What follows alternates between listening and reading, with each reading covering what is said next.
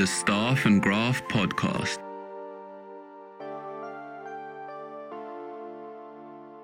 This is weird. My lock's been drilled, so I open the door and my steering wheel is missing. And links are salad. You know what? You're trying very hard not to get sued. You can have all the talent in the world skating around, but if you don't have a goaltender, it does not matter. Team Tidy Business, baby. Hello and welcome back to another episode of the Staff and Graph podcast. Clearly not the voice of Mike Stevens. It's Jacob Stoller from the Hockey News, pinch hitting alongside Rachel Dory as usual. Dory, how we doing? We're doing well. Dog days of summer. Hockey season's like a month away. I saw someone say, like, is it October yet? And I wanted to yell and be like, no, it's not. But I'm kind of getting to the point where I want hockey back. I'm bored. And we all want to be watching players, one of which is actually joined here with us right now. First ever draft pick of the Vegas Golden Knights. Ended up with the Nashville Predators a couple years later. Re-signed to a 2-year contract on July 1. Without further ado, Cody Glass. Cody, how we doing, man? Doing good. Thanks for having me. Really appreciate it. Absolutely. Thanks for coming on. I mean, it's been like the summer of Cody. You collected lots of hardware. You got a gold medal around your neck. I hear you placed a ring on your lady's finger. Your brother got married. 2023 is your year, man.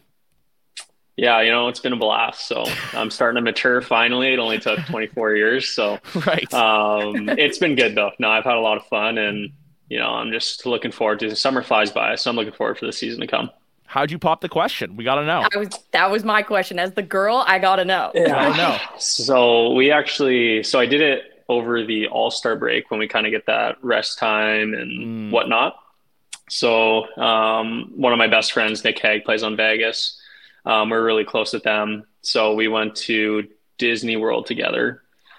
And so I had this ring for forever. I think I bought it in like October or something like that. So I was just trying to find a right time, kind of day off. And so when I saw that we had the long break, I was like, I might as well do it there. And then we figured out our plans. But, the whole week I kind of had it in my pocket and I just wanted to find the right time to do it. And it was one of the last days when we were at Epcot and we did we saw all the pavilions and stuff like that. And, funny enough, I did it in the Canadian pavilion where there's like a little hidden area where there's this waterfall. And, I was kind of scared to do it. And Nick at one point was just like, dude, stop. Like, just do it already. Like, get it over with. And so we blocked, I was more nervous because, in Disney World, I was like, no, I need to find a nice quiet area. And that's the worst spot to do it is in Disney World where there's literally thousands of people at all times. So I finally found like a hidden spot almost. And Nick kind of blocked off the stairwell. And then his girl ended up blocking up a different spot and taking like a picture. And so I just kind of, I was like, okay, I'm going to do it. And then got down on the knee, blacked out, don't even know what I said. But thankfully she said yes. So we're here today and it's been good. Awesome. Okay, so you propose at Epcot, and I love how you're like, it's not quiet at Disney World. There are screaming children everywhere. Everyone wants to get their face painted. Like, I know the drill. But at Epcot, there's this thing that everyone does. It's called drinking around the world. And if you don't know what I'm talking about, you should probably know. Did you guys participate in we're in this country, we'll get a drink here? Or did you do the I'm going to drink around the world situation? Yeah, so that's probably one of the things I kind of left out was the drink around the world. Just, I don't know, I kept it out. But yeah, we did partake in that, especially after the fact when I wasn't nervous anymore. And we kind of celebrate and whatnot. But that is, I highly recommend if anybody wants to do it. That is a blast of a time. But that was our last day there. So we kind of kept it a little bit more tamed on that side. But it is a blast. The food's really good. Whatever pavilion you go to, I think they have the Guardians of the Galaxy ride there as well. So it is a blast. I felt like a kid again. I still am a kid, so I had a blast. I love that. We're kind of in. So I know you're back in Nashville now. What do the next couple of weeks look like before camp? Do you do informal skates with some of the guys that skate in Nashville in the off season, or some of the players? What's it going to look like for you until camp begins? So I got here Sunday and then just got right back after it Monday, Tuesday, skated and worked out. And there's probably, I think, 8 or 9 guys here. right now. So it's actually a pretty good group. But I'll just stay, basic, Monday to Friday, skate, workout. I actually will do that until probably when training camp starts. On the 25th, I leave for Toronto. Like I said, Nick Hague, he has his day with the cup on the 27th. So heading out there and kind of celebrating with him. So it'll be a blast. But other than that, that's pretty much my schedule, is just trying to get back into a routine before everything starts getting going again. Did I see that Nick Hague also got engaged, or am I making that up? Yes, he just got engaged 2 days ago, maybe yesterday. I don't remember. He sent me a text at like 12:50, like at night, and I was like just in shock. I was like, no way. So yeah, he did it. So I'm happy for them. They're two awesome people. So I'm glad they could do it. I gotta That's ask awesome. you So you got like a cup party and an engagement party. That's kind of fun. I feel like that could get rowdy. Exactly. Yeah. So you kind of mix. I don't know. Maybe Nick wants it to be his day with the Stanley Cup, so it's all about him. So maybe we'll make it like. But you never know. I'm there for the weekend, so maybe Saturday can be a little bit of a party as well. So I gotta ask you two more about the World. So gold medal, overseas playing. What were your expectations, going into it, and what do you think of the overall experience? yeah, it was awesome. Especially with our team, we almost made the playoffs, so it was kind of a not a good feeling kind of going into the summer. And then I got the opportunity to go play in the Worlds, and I was kind of, my contract is up and didn't want to get like injured, have that affect anything. But Barry Trotz kind of gave me a peace of mind, said it'd be great for, great career choice. And, I'd have a lot of fun doing it. So, I kind of took that advice and I was like, I'm going to go do it and try and end the season off on a right note. And so going over there, going to Europe, playing in that kind of hockey, big ice against, some of the best players in the world. It was a blast. And, we had a really good team, great group of young guys and good vets. So going over there, being able to, win games and win the tournament, just made it that more special. But it was a month, so it was a very long time. But, my fiance got to join me out there.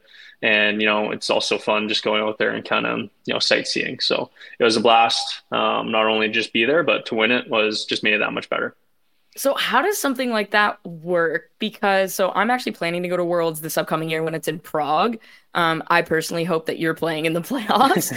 But how does something like that work? You're kind of, Nashville was in a different situation because it wasn't like a Vancouver or an Arizona where we knew for months that their players were sort of going to be available. Just for you in Nashville, we really didn't know Nashville didn't make the playoffs until sort of the last week of the season. So what does the process look like for getting the call, kind of talking to Barry about it, and then ultimately deciding to go?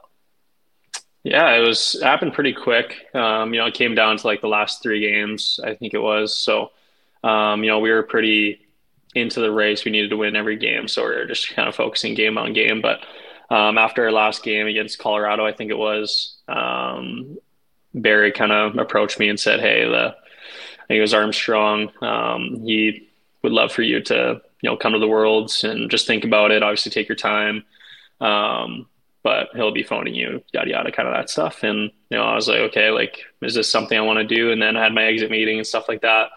And, Barry kind of talked me into it. And like you said, he just thought it would be really good for my career playing wise. Thought I'd enjoy going to Europe and playing. So, I took the advice and I was like, I'm going to go play. And obviously it was a quick turnaround going from, not making the playoffs straight into, kind of training again to, play in the World. So it was a quick turnaround, but it was something that I'm very thankful that I did.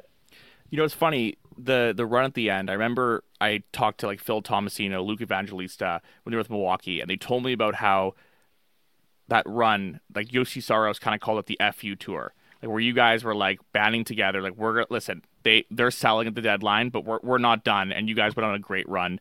What was that experience like? It's not the playoffs, but just that sort of resilience and adversity you guys conquered as a group. Yeah, it was a blast. That was some of the most fun I've had playing hockey in a very long time. So, we were a young group. I felt like everybody was either getting injured or something was happening. So, we were just a bunch of young kids that kind of wanted to show that we belong in the NHL. And, we're playing good teams, we're playing Carolina, Vegas, all these teams that no one really gave us a chance at. And, we were beating them. So, it was just a lot of fun. We all came together. No one was going for individual stats or anything. It was all we wanted to win and prove something that, we can make the playoffs and, make a good push. And obviously we just fell a little bit short, but I felt like the locker room got really close together and really just wanted one goal, and that was making the playoffs. And when everybody just wants one goal, it's a lot of fun to play. So when you have kind of this run, you got a bunch of young guys, and then you've got a guy who everybody knows in Roman Yossi, even UC Saros, who are, they're consistently up for the major awards because they're two of the best at their respective positions. I think 31 other teams would love them. Then you got a coach like John Hines, who 5 years ago, he coached Taylor Hall to an FU season and got the Devils into the playoffs. What is the difference in the message from the coaching staff when you're kind of in that, I guess, FU mindset versus maybe something like Carolina where Rod Brindamore is like screaming at his guys that we have to have playoff habits? Yeah, it was a bit of a change, especially just for the younger team. I feel like Heinze kind of started to teach us a lot near the end of the season, and had a lot of patience for us young guys because we're going to make mistakes, but it's all what happens after, how hard you work back. If you're going to make the mistake again, kind of that thing. And, he had a lot of patience, and it, worked out really well. And then obviously you have the big guns, like you said, Saros and Yos. They carried a lot of weight for our team. And Saros, he saved so many games for us. There was one against Carolina where I think he had like 70 saves or something like that, but he steals games, and, you just want to work super hard for him. So if you can just block as many shots as possible, make his job a little bit easier, play on the other end for a little bit longer, you try and do your best. But the greatest thing is that they're just like two awesome people, Yos and Saros. So it just makes it that much better where they don't ever get mad at you, even though they probably should. And so they're just, the greatest people ever. And that just makes you want to, win and do just so much more because, they're right in your corner no matter what happens. Before becoming a Predator, what did you know about Nashville? Like, it seems like a pretty unanimous, desirable place to play. I honestly knew nothing. Like, I once when I was with Vegas, and all I remember is getting walked by Roman Yossi. And so that was just not a good experience. Right. It was honestly, I was like, that's the only thing I remember. The crowd in the rink was like pretty loud and whatnot. So that's all I really remembered. So when I got traded there, I didn't really know what to expect. I just knew, like, I'd go and I'd watch highlights of their Stanley Cup run and stuff like that. And, it just kind of got me more excited about going there. And, I didn't really expect too much, but, coming here now, everybody's been so good to me, from the organization wise to, fans and media. Everybody's been super nice. And that's something that I really needed, just going into a different team and everybody just kind of being nice to me. That's something I really loved coming here. So you get to Nashville and you're kind of at it's not like a crossroads in your career, because I'm pretty sure you were like 22 years old, which is effectively speaking like a child compared to most adults. You're playing in Milwaukee. You sort of you find your game. You've got like this really great season. Then Nashville at the beginning of last year puts out this video. I will wholly admit that I cried. They go, "We're taking you to Europe." So effectively, you've made the team. And that's kind of, if anybody doesn't know, that's what that meeting means. And so now I've come a long way. I've been traded, all that kind of stuff. I've made the team. I'm going to be playing here. What is your mindset sort of as that meeting's approaching? Do you have an idea that that's what's coming? And then you have this meeting, or did you really not have an idea? And this was something where you're in there with David Poyle and Heinze, and it's like, oh, wow, like I've finally kind of done it. Yeah, it was, like you said, just going back to Milwaukee, I didn't want to be there, and I was grumpy. Like, I want to be in the NHL. I wanted to work hard and be there, but I felt like they knew exactly what they were doing. They wanted me to play a lot of minutes, play a lot of on the power play, just kind of get me back up and running. And I failed to realize that kind of at the beginning of the season. So I started off a bit slow, but, near the end, I just kind of figured it out. And I was like, I need this. I need to get all these minutes because I go through a knee surgery and I don't play a lot. So just using that kind of time to kind of get myself back to where I was really helped in the long run, I felt.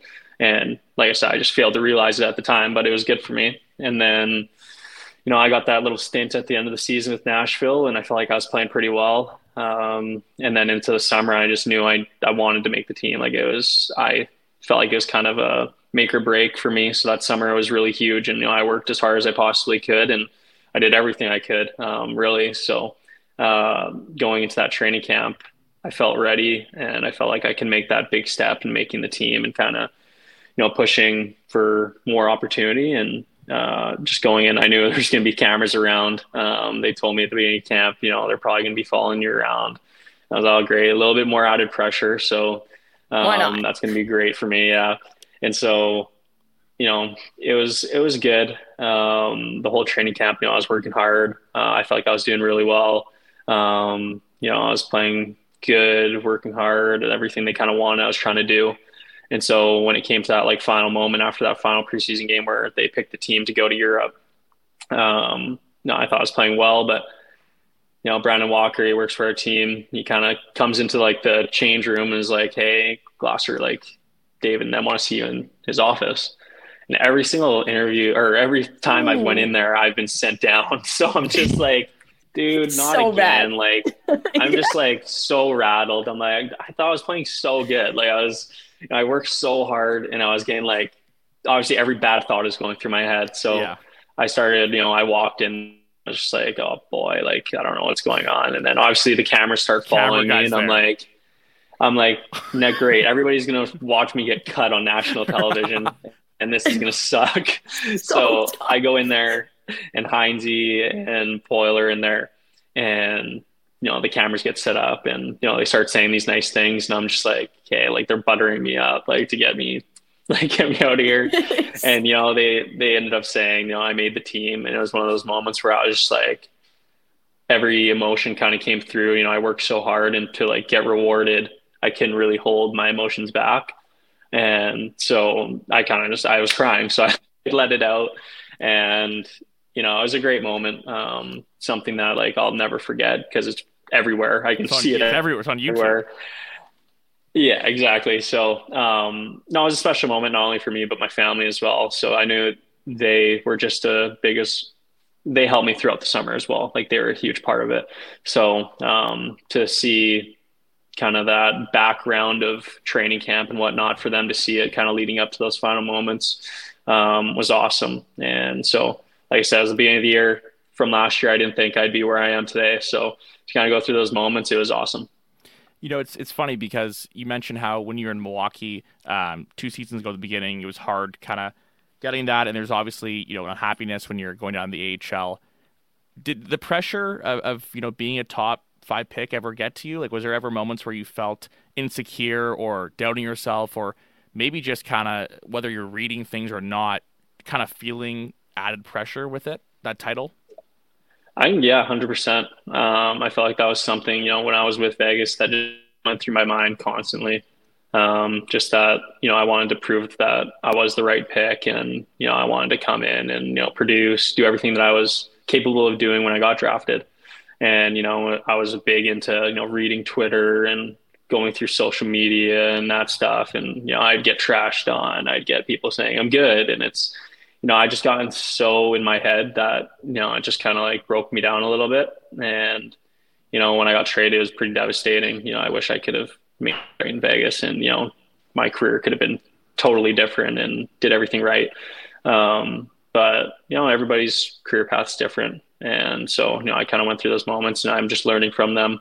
That's kind of the hard part, is the mental side. You can do everything physically, and you can work as hard as you can on the ice, off the ice. But I feel like that extra thing is the mental side of it, because that's kind of where a lot of people, go down. And so I kind of focused on that the past couple of years, and, it's really helped me a lot.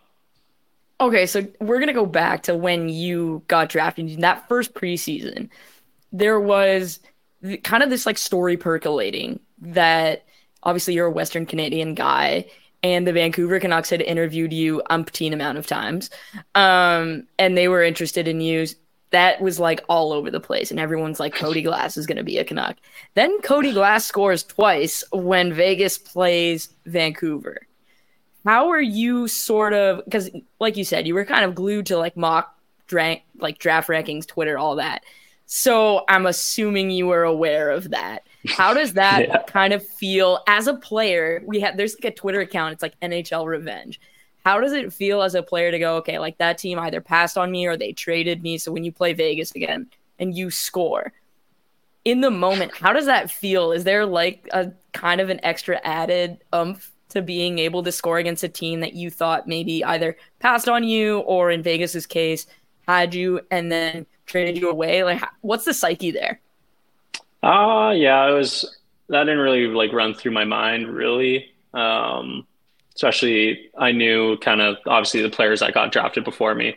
I knew all about them just because I'm kind of like a hockey nerd and whatnot. So I think, Vancouver picked Pettersson and he's unbelievable. He's such a good player. So just going in, it's preseason. I kind of, at that time I knew I was going to go back to junior. I didn't know when, but I just knew it. So I was just kind of playing freely, didn't really care if I made a mistake, wasn't really gripping my stick. And so I thought I played pretty good. I made 2 nice passes and whatnot. But yeah, like playing Vancouver, I've grown up watching them and, it would have been a blast to play for them and whatnot. But it's good. Like you said, I've read stuff on Twitter and whatnot, but at the time, one of the most wild draft stories. I was like, Jesus, like I know, yeah. Like looking back on it, like it's funny, but now I'm just kind of past that where I don't look at stuff anymore. But that's good. No, Vancouver is passionate fans, and I respect that. And Elias Pettersson is unbelievable. No, I'm a big fan of his game, so it's good. It's all love. It's the game. It's part of it.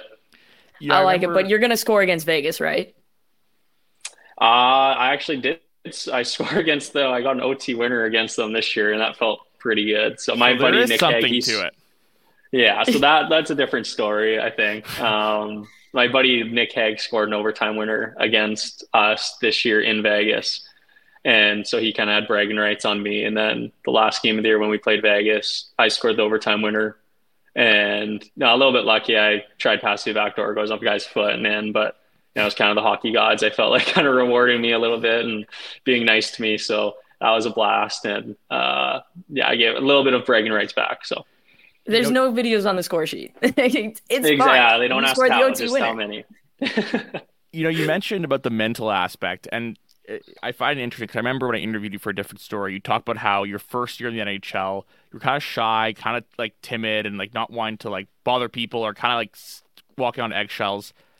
What was the moment, like, what were those moments like, where you were feeling that? And, I'm sure there was an adjustment when you went to Portland. I'm sure, turning pro, there's always that adjustment, but it's not like you're playing midget or dub or like a year up. Like you're going to the NHL and you're kind of, young and raw.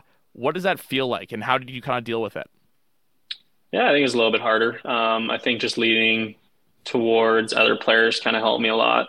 I think I told you before, like Max Pacioretty, Mark Stone, these guys were just like, I was huge fans of them, but they're just great people and kind of helped me throughout the way. But I felt like I said before, I was in my head so much that it kind of like I would take their advice and kind of almost forget about it. But now looking back on the advice that they told me, like I really, I'm taking advantage of it now. I wish I could have taken advantage of it earlier. But just talking to those guys kind of helped because in junior, you're the guy, you're scoring, you're doing everything pretty much. You have the puck on your stick at all times. And then going to the NHL, it's kind of just a wake up call. And, some guys do it. They walk right into the NHL and, they're really good right off the start. But other times, it takes a little bit of time for guys to get used to it. And I felt like that's kind of where I was. I was a little bit shy, timid, like you said. And I think I just needed to, play with that confidence that I had and kind of had that, like you guys been saying, kind of F you attitude. And not really cared if I made a mistake, but that was the biggest thing was I was always scared of making a mistake. And, I'd make a mistake and I'd be like, after the game, I'd be like, I'm going to get set down. Like that was my first kind of reaction to everything. And it was a terrible reaction to have, but, it's something I just always did. I don't know, it was terrible. But like I said, I've kind of been working on my mental stuff where, now that's the last thing that ever pops in my head. So, which is good. But like I said, if I could have done that earlier, I wonder what have happened then. Yeah, so you talk about guys like Pacioretty, Stone. Who's somebody that, I mean, obviously people talk, Pacioretty has a King Clancy, Mark Stone is freaking Mark Stone. Who is somebody in the NHL that like you think doesn't get enough credit for who they are as a person as opposed to kind of the hockey players? So like behind the scenes, like they're the ones helping young guys or organizing team dinners, or I don't know, if a guy, like you said, if a young guy's struggling, they're the guy that is able to sort of help him out. Yeah, I think that's a great question. I haven't met a bad person in the NHL, which is awesome. Every single teammate that I've had has been, super good to me. I've never had a problem with anyone, and it's been awesome. So if I had to circle in a couple of guys that kind of had an impact on me, I'd say, Matt Pacioretty, Paul Stastny, Mark Stone, and then with Nashville, Roman Josi, Philip Forsberg, Matt Duchene, Mark Borowiecki, like the list goes on. Like I can talk about all these guys just because the hockey community is really tight, and just coming through it, I feel like those guys have really helped me, not only just on the ice with skills and stuff like that, but off the ice, I feel like they've kind of always been there, texting and checking if I'm okay, that kind of stuff, because that means a lot for a young guy coming into the league. You mentioned too with the people on your team and stuff, but obviously you have a close relationship with your father and your brother as well. Like, what were the conversations like with them at the time? Like, was it kind of, obviously you're always talking about things in life, and were those two people that you really leaned on in those times as well? I think so. Me and my brother and my dad really tight. We've been through a lot of adversity kind of growing up, so we have that bond, and it's been great. They're so easy to talk to. And they both didn't play like professional hockey or junior hockey. So it's nice to get kind of that fresh, idea of what they're thinking, and kind of, reset from hockey, just because, they don't really know what it is or what it takes to get to the NHL. Sorry. And so just talking to them is just like a nice refresh, because they know how hard I've worked, and they kind of just see the background of, growing up and whatnot. So they just know the right things to say at the right time, which helps a lot. I remember I got hired in New Jersey the year after your draft year. Like I was just Nico's rookie season effectively. And I remember asking, because I was always really intrigued by that draft. I had been obviously familiar with your story, a couple others that obviously Cale Makar was kind of that guy. He's like, out of Alberta, what's going to happen? And obviously he's okay. Pretty good. But I remember your story vividly and the relationship you had with your brother and father. And of course, in these interviews, everyone's talking about trying to glean character. We're trying to glean this. We're trying to glean that. And you were one of two guys that got mentioned as like, when we're interviewing Cody, we're not actually trying to get a read on his character because we already know that it's really good. And so they were interviewing you, and it's like, what's your favorite animal? Or, the innocuous questions. Exactly. But you were always that one guy where they would come up and be like, best character in the draft. And I was like, okay, this seems like somebody we should all be cheering for. What was your sort of combine experience like? Because we asked Morgan Klimchuk what his combine experience is like, and then you see some of the most ridiculous questions being asked now. What was yours like? Did you have any sort of like crazy questions? Yeah, it was good. Obviously, it's very intimidating. You're going in there, tables that I was sitting at, they had like Brendan Shanahan, Steve Yzerman, all these famous hockey people that I'm just like very intimidated by. So, and they're asking pretty personal questions sometimes. And, I just tried giving my best honest answer. I didn't want to try and be a robot and just give the same answer to every single person. So I just tried being authentic, give, a different answer for everyone, and just try and be honest. That's kind of how, I was raised, and kind of what my dad and brother told me to do going through this whole process. So I met with like 26 or 7 teams, I want to say. And I think there was a couple in there that, kind of stuck out with me. I remember, I think it was Calgary asked me for like my best joke, and I just panicked. I was like, that's the last thing on my mind right now. I don't know any jokes. Like every single joke has went through my mind, and I couldn't think of anything. So I just kind of sat there and was really embarrassed. That's awesome. And then, yeah, there's a bunch of, different unique ones. I think the very first one I went through was with LA, and they had, I think, like 20 people in the room staring at me. And I was just like sitting there in this chair. Yeah, I just felt like I was getting interrogated. And I'm glad that was the first one, because that kind of set the tone for every single one that I was going to go through. I was like, if I can get through this one, I'll be fine. And so they actually asked pretty like awesome questions. They were very nice to me. So no, I didn't really have a bad experience in any of them. Obviously, some try and be hard on you to get a reaction out of you. And I don't know, I've kind of heard all the worst stuff in the world. So I just kind of accepted if I was ever getting chirped about my skating or how big I was and yada, yada. I'd be like, I agree, but that's stuff that I'd obviously work on and just try my best to do better at. So it was cool. Obviously fitness testing and that stuff sucks. Especially at the time I was like 180 pounds. So I wasn't very good at all of it, but it was a blast. How many pull-ups? How many pull-ups? I don't want to lie. More than Sam I think Bennett? I had like six or seven maybe. That's pretty solid. That's pretty good. I can't recall, but someone could probably look it up. I did one. Yeah, I did one. Yeah. You're better than quite a lot of top 10 picks in recent years. So I'm curious, during the draft, like I'm watching at home and I'm like, okay, can they make the clock less than 10 minutes? This is excruciating. Like I already know, like this. Oh my God. It's so, I'm like, I get that like someone's nephew's holding the jersey and we can watch them walk up. Like, let's get this going. When each pick is coming down, when you were like on the, in the stands of the draft, are you like freaking out? Or are you like, all right, that makes sense? Or like, oh, whoa, that's surprising. Like, what were your nerves like? Were you talking to people? Were you mic'd up? Like, what was it like? Yeah. So my draft, I don't know if you guys remember, it was the first one where they put us behind the stage in Chicago. The worst idea imaginable. It was cool, but I wanted to walk down the stairs, all that stuff. So going through that whole process was, it was kind of cool, but at the same time, it was almost like there was cameras everywhere. And so when I was up and I think it was the sixth pick, it said the pick is in, and it kind of almost ruined the surprise because the camera started like circling like my table. Oh. And so I was like, so everybody, like I saw like a camera and I was like, okay, like I'm pretty sure I'm getting picked right now, but I don't know. Maybe it's, I don't know, just get my reaction or something like that. You're like, who's behind me? You're like, wait, who? Yeah, exactly. I was looking, like I was trying not to look to make it like obvious, but my girlfriend, now fiance, was just like, yeah, like there's cameras like behind you. Yeah. I was like, okay. And so, yeah, it kind of almost, I don't know, it didn't ruin the surprise because maybe it was just for cameras or whatever, but I was surprised. I got drafted. Then you pick the hat off the wall, walk up on the stage, shake Gary Bettman's hand, get them whatnot. So that stuff was still cool. But yeah, no, it was a blast. But like I said, if it could have been the original way, I think they started doing it the regular way the next year. So, but it was a good time, getting drafted. I'll never complain about that.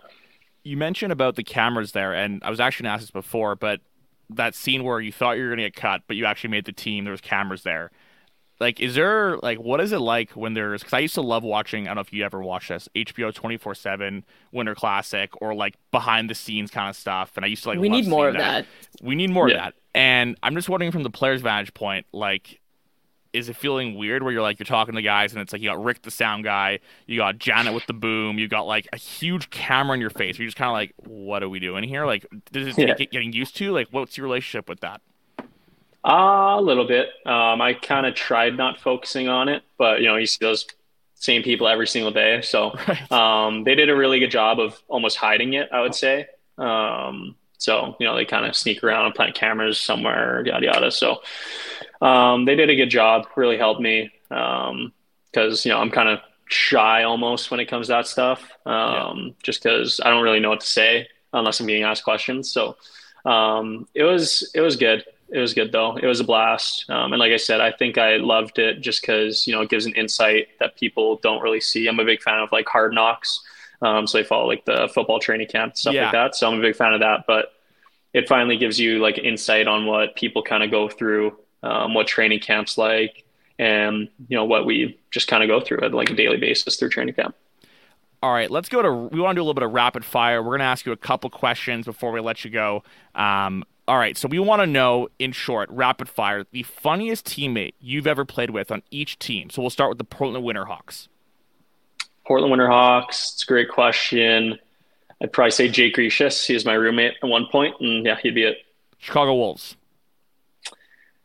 That's a good one too. I'd say probably Dylan Coughlin. Vegas Golden Knights. Vegas Golden Knights. Let's go either John Merrill or Cody Eakin. Henderson Silver Knights. Henderson. Dylan Sekura. Milwaukee Admirals. Oh, it's a tough one because I see everybody, so they might get mad at me if I don't say them. My close buddy, I'll say Tommy Novak's my close buddy. Now Nashville Predators. Who's the jokester? Who's the jester? Who's the guy? Yeah. Someone who was funny to me. Obviously, he's gone now. Ryan Johansson. He was the funniest person I think I've ever met. He's got a dry delivery, hey? Yeah, it's so funny.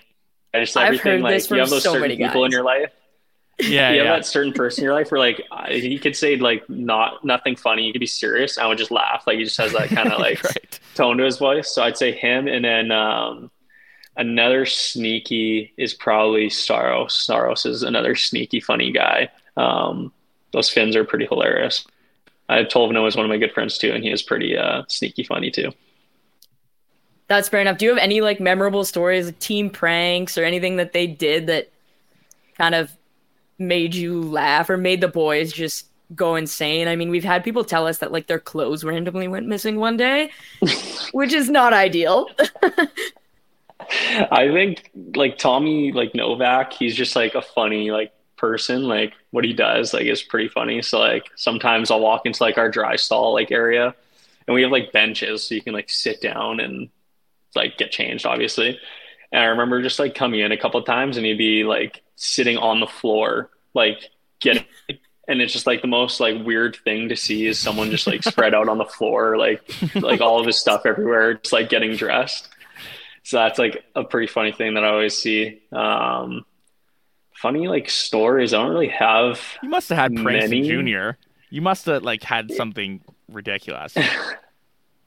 I'm trying to think of, because Fleury would pull pranks 24/7. And so, okay. So we do like this, we'd always do in Vegas, they do like a team bonding trip to like Montana. Right. Yeah. And so they put all of the rookies in, so I think it was me, Kolsar, Nick Hague, and Dylan Coughlin. We were all in the same like room.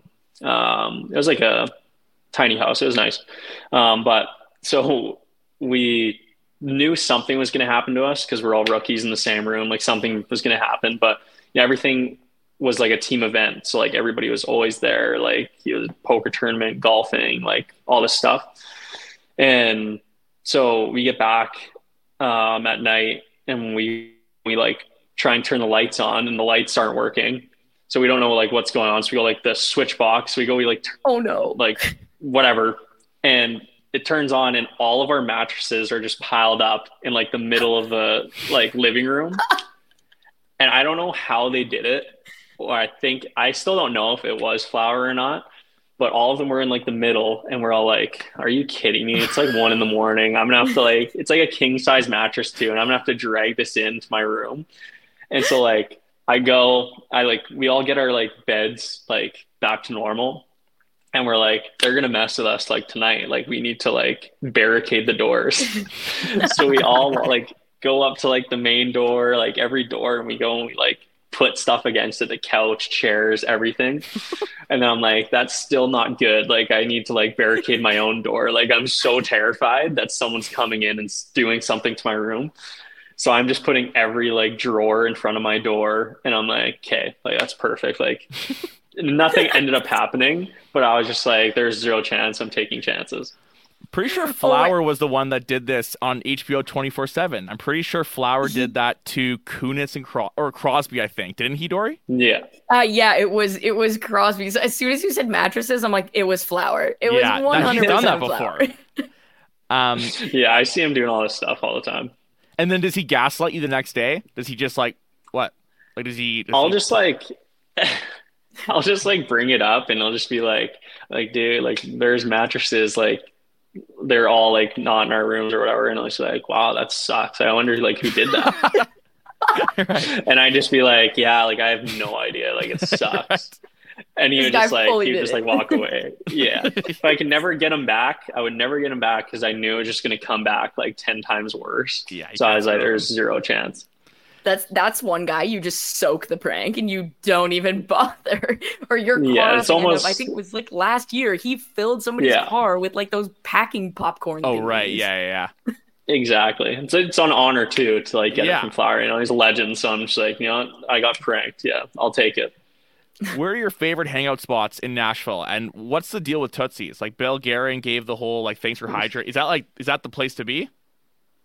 That's like one of the. I think the famous bar on Broadway, I want to say. Okay, cool. So I think that's like the most famous spot.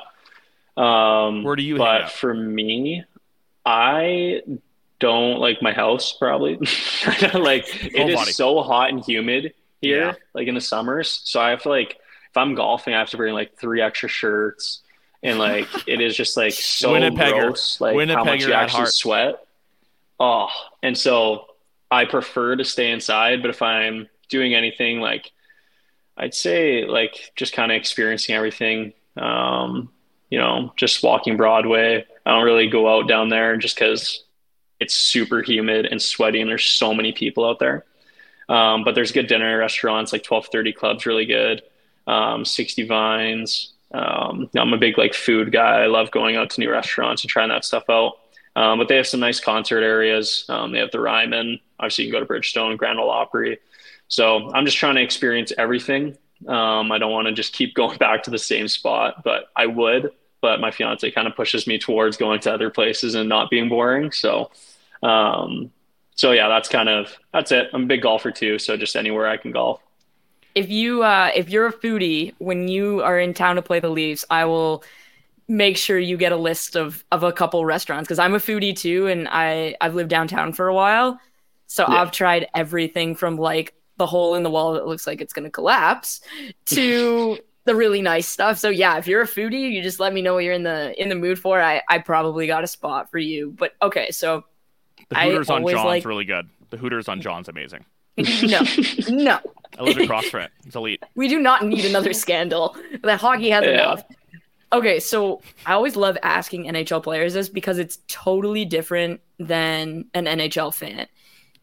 If I told you I've got a time machine and you can play with any hockey player at any time, and I just basically get to bring them and they're Cody Glass's teammate, who would you pick? That's a great question. So for me, I think I would have to go Wayne Gretzky. I think it's super obvious.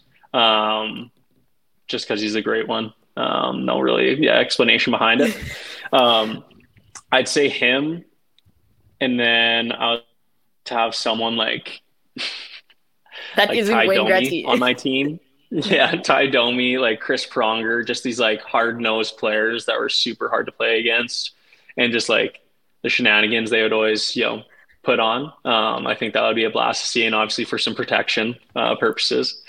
Because if I'm playing with the great one, like I just have to go backdoor pretty much at all times, and then have those two guys protect us. That'd be awesome. Probably say them, and then Patrick Waugh in net, just because character-wise, great goalie, but he was a character off the ice, I felt. I'd say those are probably the main guys I would love to play with during a time period. I feel like having Chris Pronger on your team as opposed to playing with Wayne Gretzky against Chris Pronger is definitely the better choice to make because you might end up with like a broken ankle or something. I've never seen somebody slash people so often away from the play. It's wild. Oh, the things they used to get away with, like looking at like highlights, like back then, like the craziest. it was street rules. Like it was like the hookings and whatnot, like just getting tackled, mauled from behind. Like it's crazy how like times have changed. Yeah, I know. can Even imagine. nowadays, like we see, obviously McDavid gets the brunt of attention pretty much during the playoffs. It's kind of anarchy is the word I would use. Yeah. Bloodbath. Yeah, it's a complete bloodbath, and I feel like that was the regular season before that big lockout in 2004. It was just total nonsense all the time. Yeah, and they were like hacking butts like, in intermission too. Which is wild. That's it's the normal thing to do. You know, hot dog for pregame meal. Yeah. And it was it's crazy. Like you see some of the stuff that's going on in the playoffs, like kind of the after whistle stuff, and you know, like Petrangelo slashing Draisaitl and that kind of stuff. Like that was like free game back in the day. Like that happened all the time. Like it was normal, and like you see that once now, and it's like a massive deal. But back in the day, that was just kind of the norm. I got to ask you one more question, and I just remembered it. So we're done with the rapid fire. One final thing. We'll let you go, Cody. You've been so gracious. I heard you were in Winnipeg, obviously, when Vegas played the Jets, and Colasar did the legendary, screaming at one of his buddies in the crowd. And I were you not with Colasar after out at local, and like he wore it, like he just went out to a local establishment after, like take me. He seems like the NHL's next great sort of antagonist in some ways, like that. I heard he just went out, no shame, went to local, which for those that listening don't know, that's like a pretty popular bar near the Canada Life Center. Yeah. So I remember watching the game. I was watching it with my dad and everything, and at the time, I think like everybody else thought Keegs was yelling at the guy on the glass. Yeah. And so I was like, that's hilarious, first of all. Like, that's probably the best selling of all time. Yeah. And so I went, it was him, Nick Hague, and Riley Smith were all having dinner at like Earl's. And so I wanted to see them, obviously, because they're good friends of mine, and every chance I can get, I would love to see them. So I went and joined them for dinner. And the first thing I said was like, Keegs, because I think Keegs that game hit Lowry and then got in a fight. Yes. And then scored. And so like, I'm just like, what are you doing out? Like, aren't you public enemy number one? Like, check your, like, I'll eat your food first and then you can like have some, like, just to make sure. But he loves that stuff, which is hilarious just because his personality, like it's just so funny that he would do that. And then, so we had dinner. And then, he just kind of faced it and told me that Adam Jones, the guy sitting two rows up, is one of his buddies. I was like, no way. Like, I had no idea. And then you go look at the picture and then you see Jones, he's laughing at him. And I'm like, this is, it's all time just that they're close friends and, going through that kind of thing. But it was cool. It was a funny thing to kind of experience. And it was all time. He's such a good guy. So it was a blast kind of seeing that. Amazing. I love it. That's so funny. You just think he's absolutely losing his mind for no reason. His best friend's like 2 rows up. Guy just looks like a complete lunatic. And then all of a sudden you're like, oh yeah, it's fine. Yeah, screaming face to face with a fan. That's pretty hilarious to me. I actually, during that, I was in the basement of the Canada Life Center, and this is so weird. I was interviewing Keith Tkachuk for a whiteout piece, and I was on the phone, and I just looked at the TV, and I just see Keegan Colasar screaming at a man, and I was like, what is going on right now? Cody, we could talk to you for 5 hours. We almost did. Thank you so much for joining us. This is amazing. We love to hear your perspective, things about you away from the rink, and all the best this season, man. We'll be rooting for you. Thank you, guys. It was a blast. Thank you for having me. Appreciate it. Absolutely. Thanks, Cody.